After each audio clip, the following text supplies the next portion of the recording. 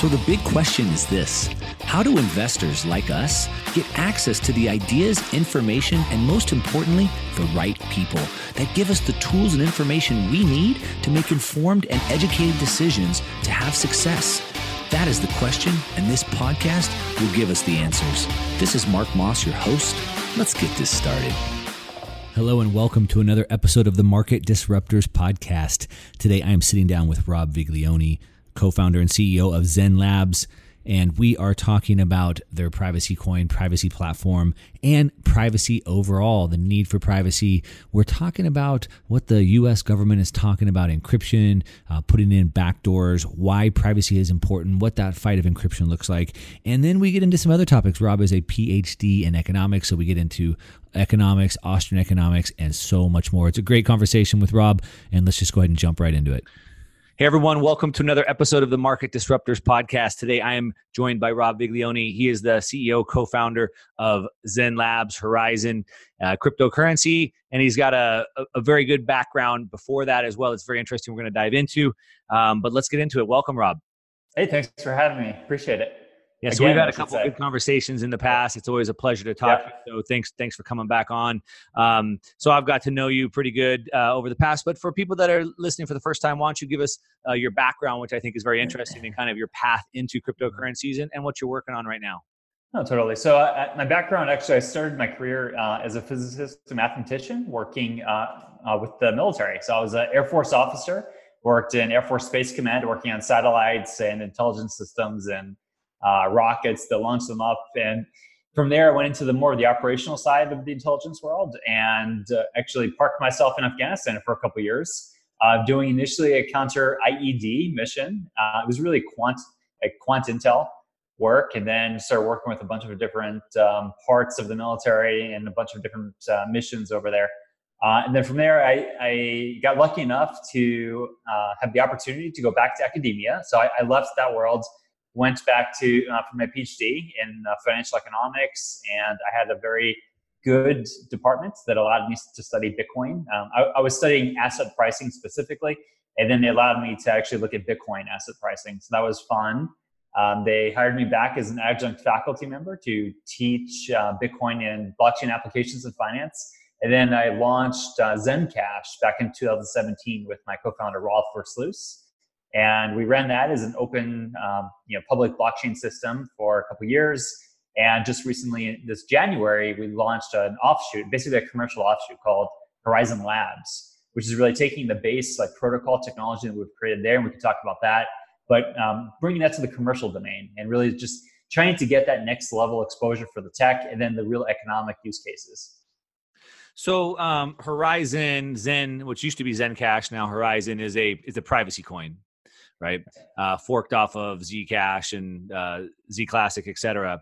But you're a privacy coin, and then you went on to become more of a privacy protocol where you could build privacy applications such as private messenger, private storage, et cetera. So Is that what you're talking about, taking that layer and putting that out as Horizon Labs? That's exactly right. So actually, to be specific, we're a few months away now from releasing an alpha of our sidechain protocol. So the way that we're looking at this, and really that pivot from a privacy coin to a platform, is via sidechains. So the way we look at it is we want to create a hub and spoke sort of model where you have a very stable, secure main chain, and then you have all the application-specific logic and business logic and anything that you want to do bespoke, you can do on a sidechain. And you can have your own sidechains. You can have any number of sidechains. Really, that part's not really bounded. And then it doesn't, the stuff that happens on the sidechains doesn't necessarily clog up the main chain. All that goes to the main chain is basically the security feature and the fact that consensus on the sidechains has been met. So this is our solution for scalability, basically, and really where I think we will be industry leaders once we release this, because it's a truly unfederated sidechain system. And when we talk about philosophy and what we're doing later in this show, we can talk about that. But I think it's really important to be truly decentralized. And the sidechain systems on the market to date have been centralized. So those where you have to rely on trusted nodes or trusted certifiers. Ours is a truly decentralized one where the main chain doesn't even have to know what happens in the sidechain. No one approves or authorizes the sidechain to exist. It's just this, any app developer can take our toolkit, launch their own blockchain as a Horizon sidechain, do whatever they want on that chain, and still retain the security properties of our public architecture. Interesting. So a lot of times we'll see, like with Lightning, for example, as a side chain of Bitcoin, Lightning is more centralized. And absolutely, yeah. It's less secure than the decentralized main chain. And so typically I think of side chains as less secure, right?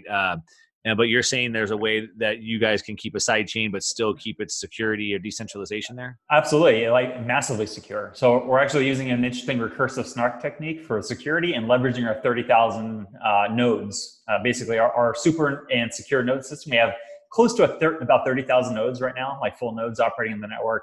And they will be basically a competitive marketplace for them to be certifying nodes.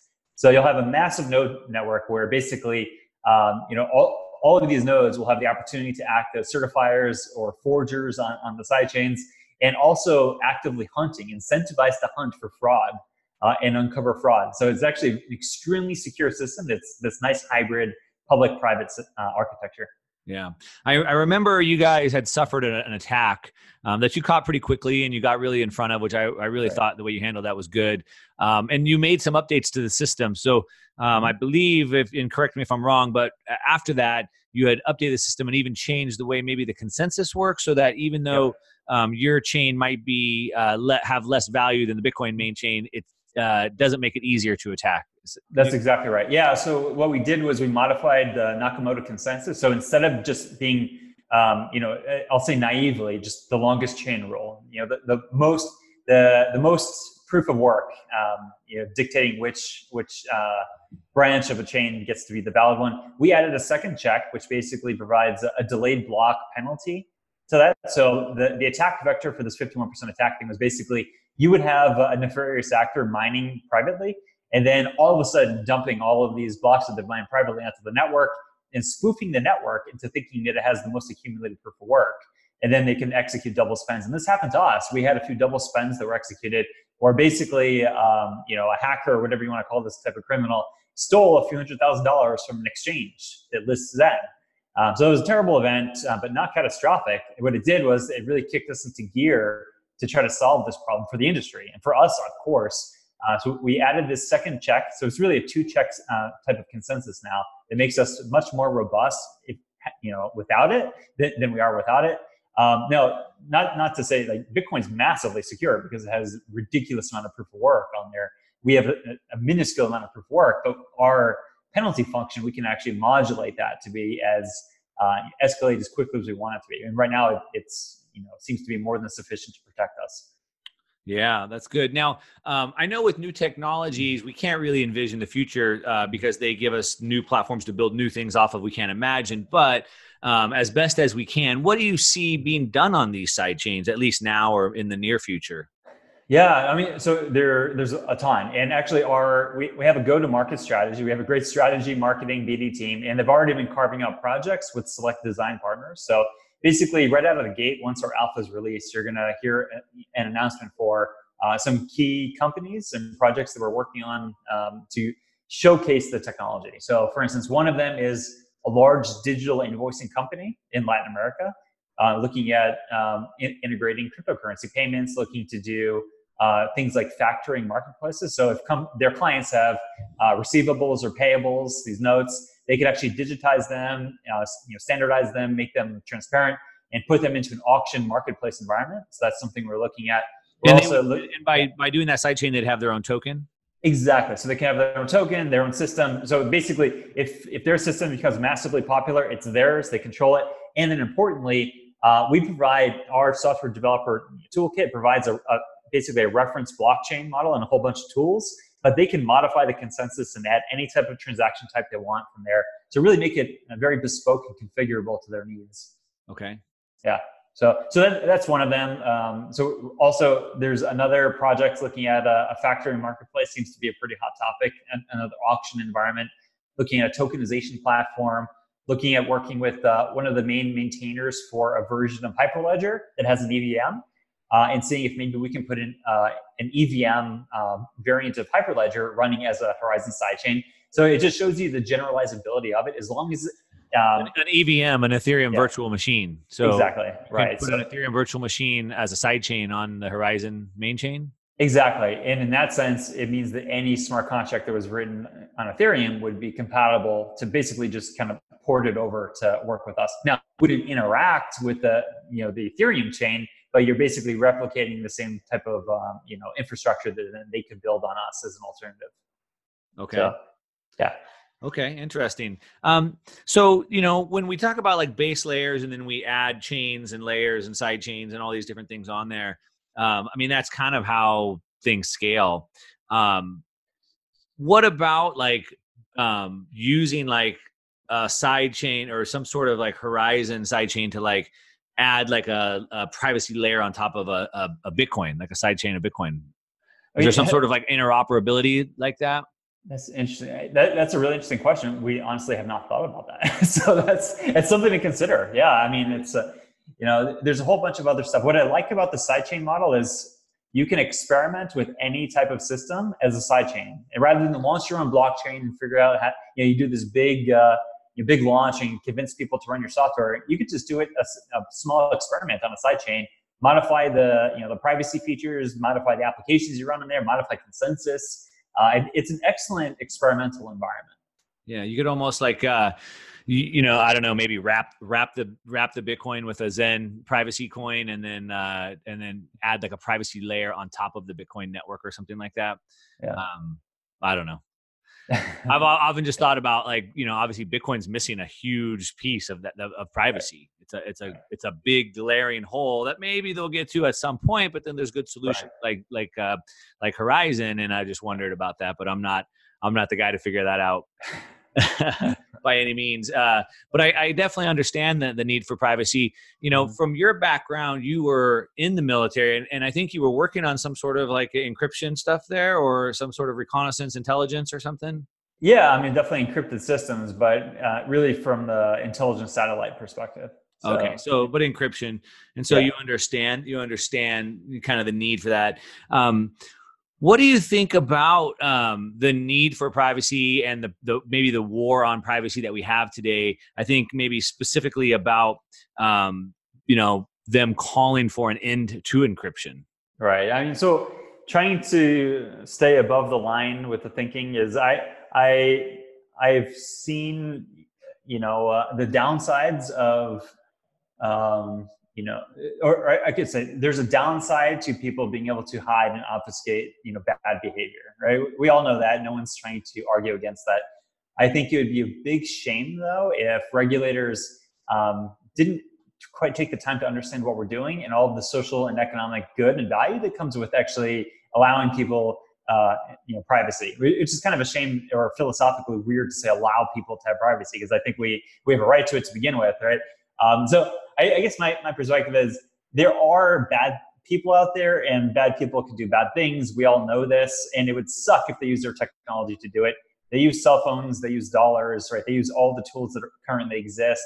And yet we know that cell phones, and encryption on cell phones is absolutely critical. And the ability for people to communicate with each other has unleashed probably trillions of dollars worth of economic value and social good. So I really hope regulators take their time to do their due diligence and don't overreact, and take these kind of like straw man examples of terrible scenarios and try to destroy the entire industry. It would just be a disaster. I don't see that. I think when they get into those hyped up examples, like you said, I think it was Obama, you said, if we can save one life, really? Yeah. So we're going to destroy the entire Constitution and start a civil war to save one life? Right. And then how many lives get destroyed? Right. You have to weigh the good and the bad, and it's almost like I could whisper a secret to you.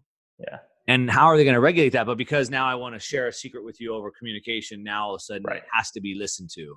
Right. Exactly. I was gonna say the argumentative technique is to come up with that, that micro example that just, is in your face. Look at this kid that was killed from this, predator who used encryption somehow. It's a horrible example, and it just elicits emotions. And then on the other hand, you say, hey, Constitution, Bill of Rights, you can't do that. And it's this kind of like abstract argument, and people just naturally flow towards that emotional argument. And Of course. it's easy to forget, that, well, hey, if you violate human rights and you violate the Constitution and Bill of Rights, you can have a whole lot more destruction that happens. I think we can see all the hot button issues that are discussed politically have gone from logical arguments to emotional arguments. And so Exactly. most of these things, I don't even want to say it, but whether it be guns or vaccines or whatever, you can't have a logical conversation. Even climate change, you can't have a logical conversation. It's always an emotional one, and then you can't Right. reason with emotion. Right. Yeah, exactly. No, I completely agree. And that's really a shame. It's insulting. So, Yeah, it's insulting. yeah. So I'm curious, though, what you think about this attack on privacy, not from a philosophical level, but from being a U.S.-based company. What does that look like, do you think? I mean, I'll just caveat this with, hey, we're a U.S.-based company, so we have to comply with U.S. law. We have no intention of not doing that. But at the same time, I'm optimistic on it. I don't think that these straw man arguments and kind of doomsday scenarios that get pulled out for, PR opportunities, I don't think that they're going to, carry the day and we're going to see destruction of privacy. I don't think we'll ever see a backdoor on, iPhones, or at least one that's legislated. And of course, there's always agencies that can do that with, illegally without us knowing, and then hopefully we catch them. Right. But so I'm optimistic. I think that it's pretty well established that code is sort of a kind of a freedom of speech element, and you can't repress code. You can't try to violate the mathematics of encryption. Sorry, it just doesn't happen. Right. So I don't think we're going to have this dystopian outcome. I really hope not. Yeah, I would agree. I mean, they're going to basically have to blow up the Constitution, right? I mean, yeah, exactly. That the argument will come back down to the right to freedom of speech, and that's going to be a very tough one for people to swallow. Although it's been interesting to see what's happened on the digital, like the 3D printed gun front. Yeah, trying to claim that freedom of speech as well. Yep. Yeah. But what about? I mean, that would be affecting, I guess, U.S. companies, but there's plenty of blockchain, cryptocurrency, encryption stuff going overseas. Then, right?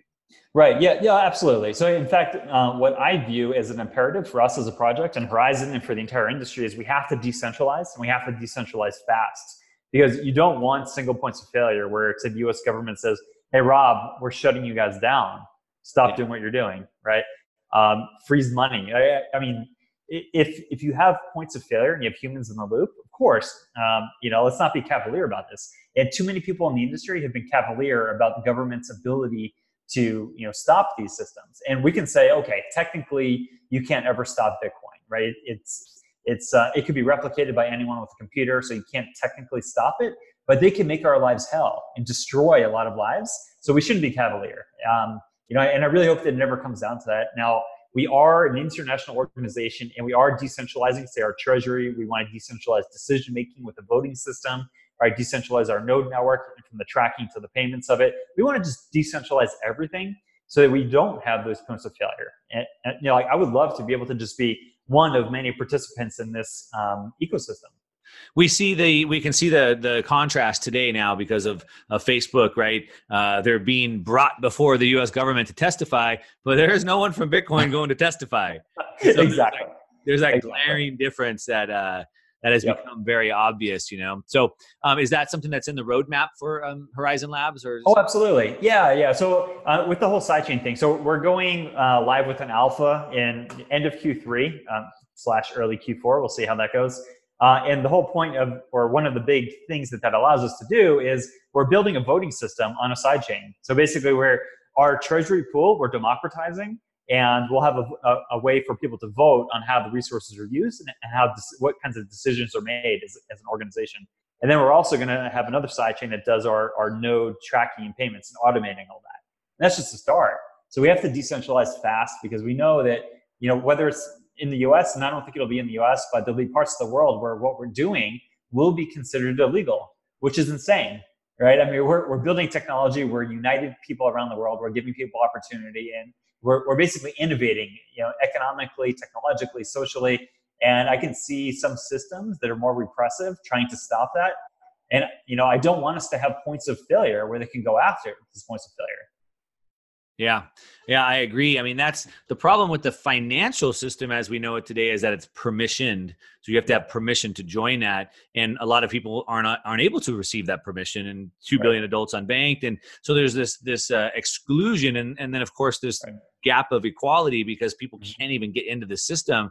And, through cryptocurrencies, whether that be stable coins or Bitcoin or whatever method they choose, it's permissionless, but definitely they don't want that. And exactly. Yeah, it's shocking. But you know what, I do think that what I love about this technology and other things that I participate in, like seasteading, is we have to make governments compete with each other and view us as customers instead of subjects. And then as soon as they start viewing their role as providing useful services, and that we have many options, then I think that they'll start competing with each other to do a better job. And you see this in a way like jurisdictions competing with each other.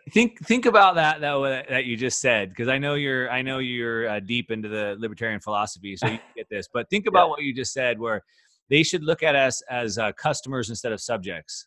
Yeah, yeah. No, this deep philosophically, but the government is servants of the people. Supposed to be, but does it feel that way?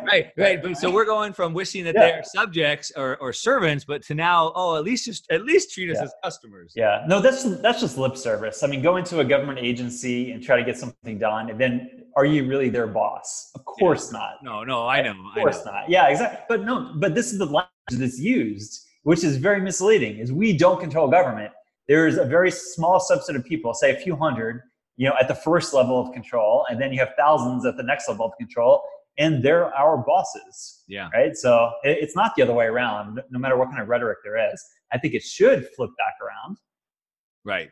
Yeah, exactly. I was in LA with Max Kaiser, and he was talking to a small group, and they were talking about these increasing regulations and whatnot. And he just, basically the same conversation, and he just said, look, the Second Amendment was put into place to protect against tyranny, and if you don't think your government is representing you, is it tyrannical, and then maybe you should think about that. And he just kind of left it like that, not advocating for anything, obviously, but just something to think about, but we should have the right to change the government, but now we'd like it if they could just look at us as customers. But I think that actually goes into something that we talked about before we started recording, where you had said you had gone from New York to California to Texas, and I'm in California, and those two states are the highest tax states in the nation. I'm stuck in one of them, but you left to go to a lower tax state. We were talking about going to Puerto Rico, which is a big haven because it can bring taxes down very, very low. And just the fact that as a customer, we would go where we're treated best. Exactly. Yeah. And there's a reason why. So with Horizon Labs, in January, we launched Horizon Labs. And there's a reason why we chose Austin, Texas as our headquarters, because they don't have repressive taxation. It's a blockchain hub. It's emerging as a blockchain hub. You have key talent there, but people are moving there and relocating from Silicon Valley traditional areas to Austin and to other parts of Texas and states like that are actually trying to attract people instead of repel them.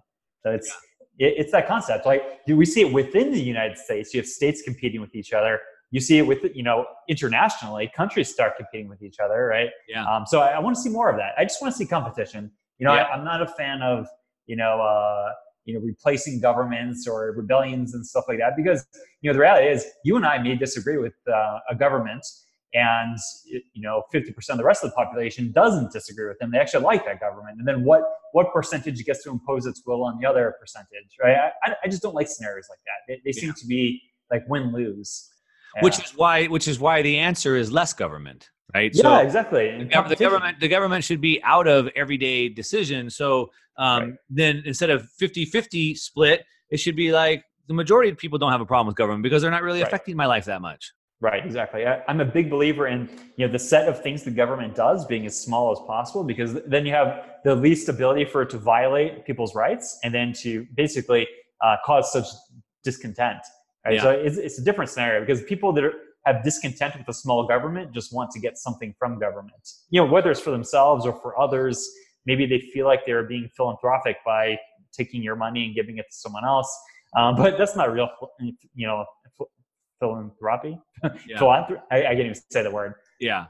I'm curious how you came to have that viewpoint, being a PhD in economics, financial economics, because it seems like, and I'm not a PhD in economics, so you can correct me if I'm wrong, but it seems like from all the people that I know that are masters or whatnot in economics, everything they teach in the school system is kind of exact opposite of what we're talking here, right? So they teach that we should be able to control the market, and we should have centrally planned policies to control the market versus personal, responsibility. So, well, I think there's a couple of biases or behavioral biases that play themselves out in academia. One is academics really like to feel smart, right? Like basically, we go through our lives as like the top of our classes, our high school and college and all that, and we go into academia because we're good at it, and we've always been told our whole lives, you're so smart, right? And they kind of get off on that.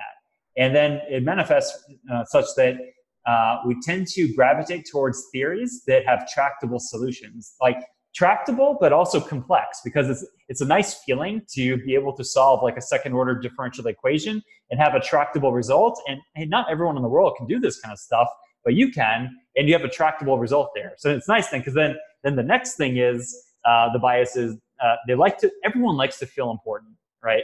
And it basically in the last 100 years, probably since Keynes, and maybe a little bit before that, economists and academics started getting more influence in government, because the things that they were telling government of, we can control this, we can, overcome these problems that they kind of self-identify in the market by giving you more power. Of course, politicians are going to love that. Yeah, give me the theory that justifies that I have more power. Right. Of course. Yeah.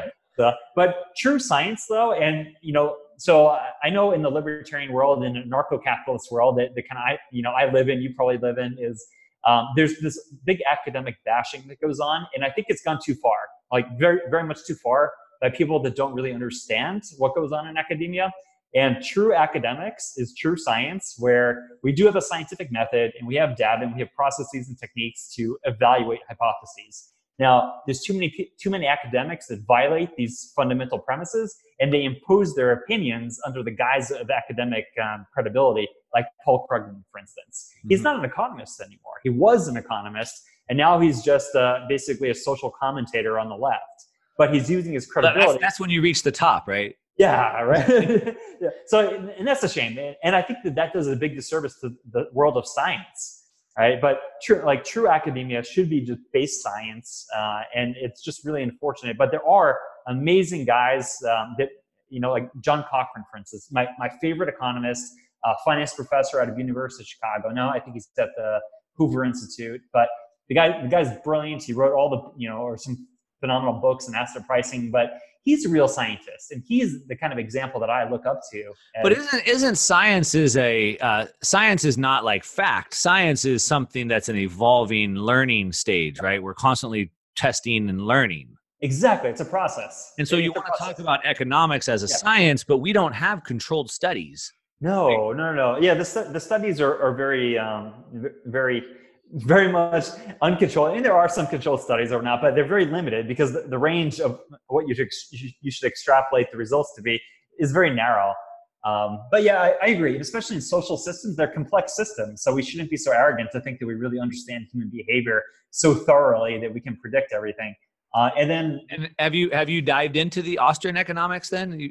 I'm a huge fan. That's where I came from, actually. So that was, that was where I came from before I went into academia, and I still very much love and the premises. I think Austrian economics to me is more of a philosophy than it is necessarily economic science. It provides a great framework, but it is like 100-year-old economic tool set, and there are more modern tools as well. Would you say, though, that the big difference is that with Austrian, it's more about human incentives, like personal incentives, versus traditional economics or Keynesian economics being more like master planned and controlled? Totally. Yeah. So Austrian is probably more micro, and Keynesian is more macro. And I definitely think macro is more voodoo science, because it treats economics like physics, and it's not. So I'm much more of a believer at the human level. Now, one thing that Austrian economics doesn't have, although maybe there's a huge overlap, is the behavioral economics stuff that came about basically from from the Kahneman and Tversky experiments that they started doing in the 60s and 70s. And then some of those papers really blew open this whole, subfield of economics that I think maps in a way back to Austrian school of thought, where we're actually looking at humans as non-standard economic agents, because, if you want tractable, second order differential equation solutions, you need uniform economic agents. And we're not all uniform. We don't have all the same utility functions that are easily mappable and tractable, right? So I'm a big fan of where economics is going. Although the problem, there's a downside to that, is you have some academics that use this as like a toolkit to advocate for more control from government, which I think is the exact wrong outcome from it. They basically say, it's like the market for lemons as an example. You see this, okay, nice theory that says that you should never have a secondary marketplace, basically for used cars. No one should ever buy a used car because the previous owner or the current owner knows more about the car's condition than you. There's an information asymmetry, and therefore you guys can't agree on a price. This is the academic argument. It's a famous a journal article.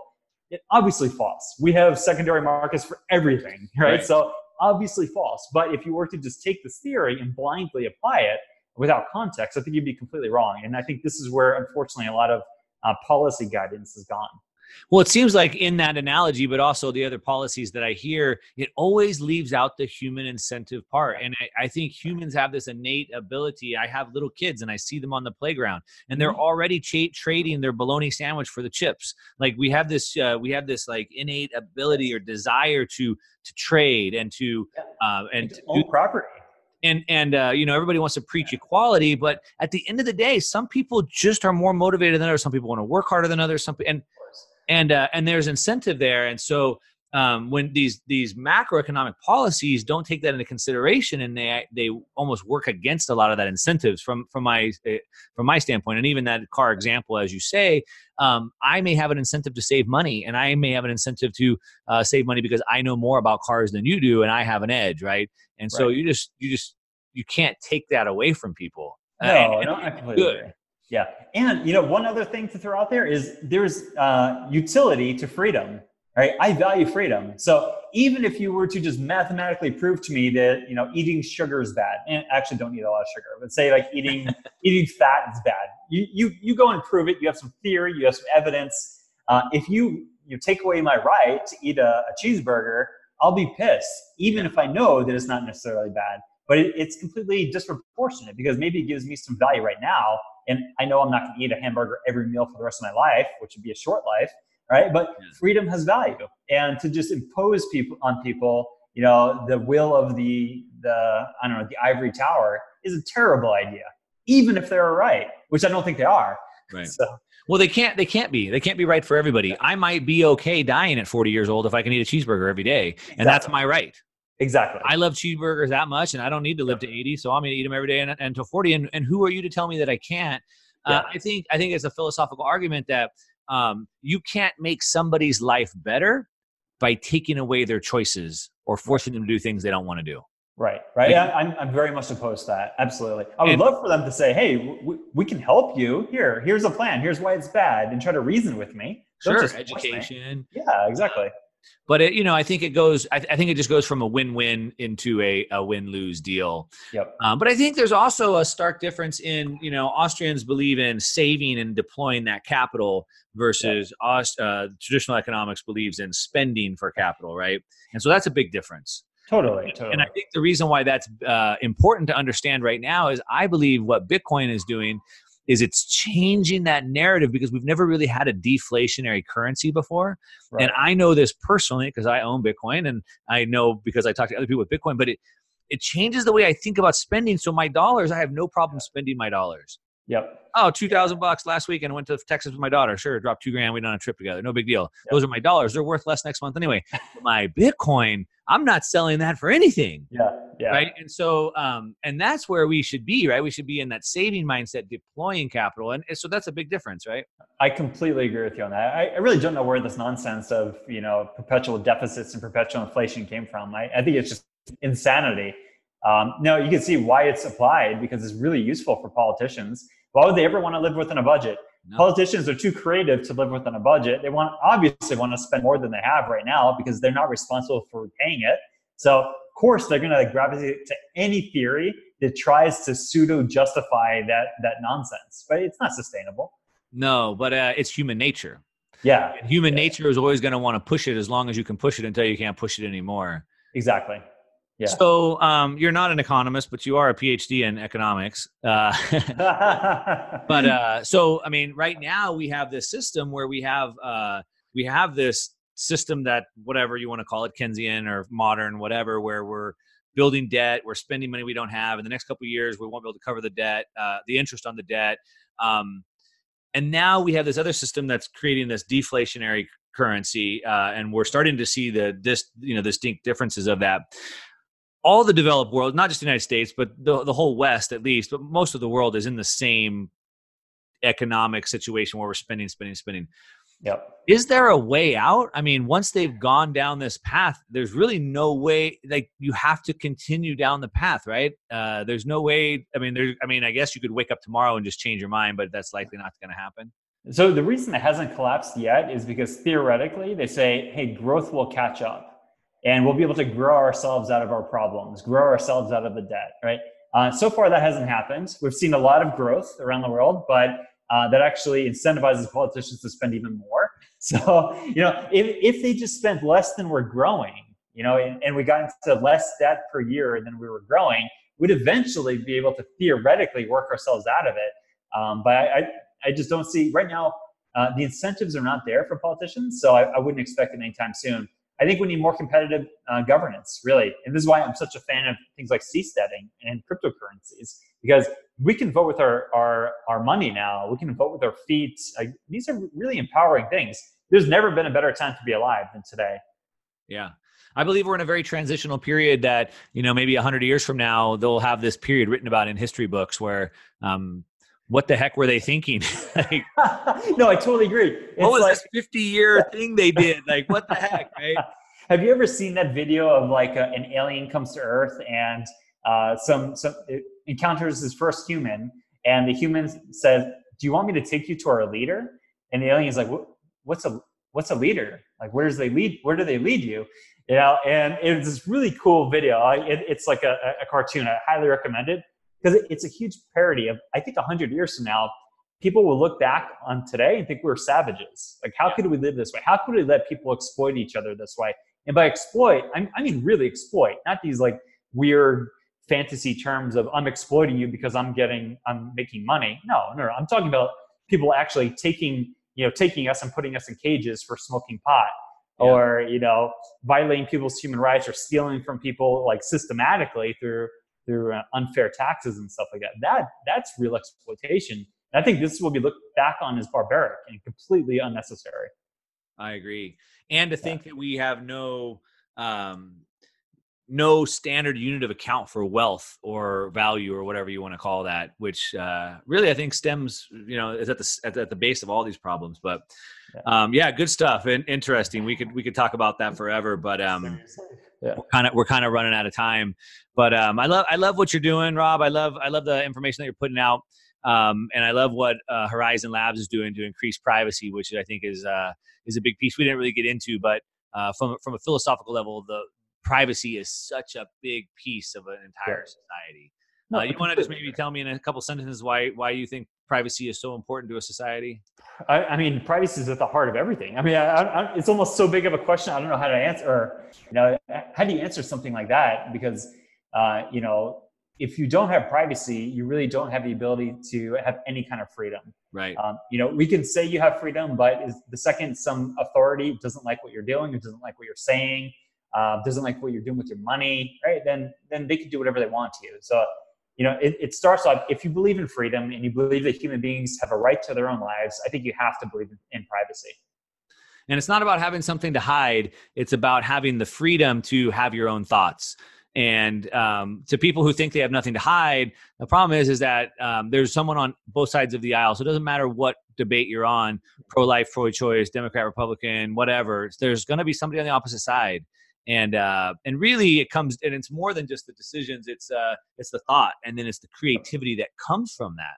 Yep. So anyway, I think it's a huge piece, and I love it, and that's why I really like the project and follow along. So where do people follow along to learn more about Horizon Labs, and yourself? So our website, horizon.global, is a one-stop shop for everything. But then please join our Discord, join our Telegram groups, come to our Reddit page, participate, see what's going on. We're always up there. I definitely encourage our team to be very active with the community. So you can reach out to us directly. Please do. Cool. Yeah. All right. Good stuff. Thanks so much for the conversation, Rob. I look forward to it again sometime. Thank you, Mark. Appreciate it. Hey, if you like this episode of the Market Disruptors podcast, please help us take this to the top of the podcast charts. Just please do me a favor and rate, review, and subscribe. Taking 15 seconds to just leave a quick review goes a long way in helping us reach more people and disrupt more markets. I really appreciate you listening, and I'll see you next time on the Market Disruptors podcast.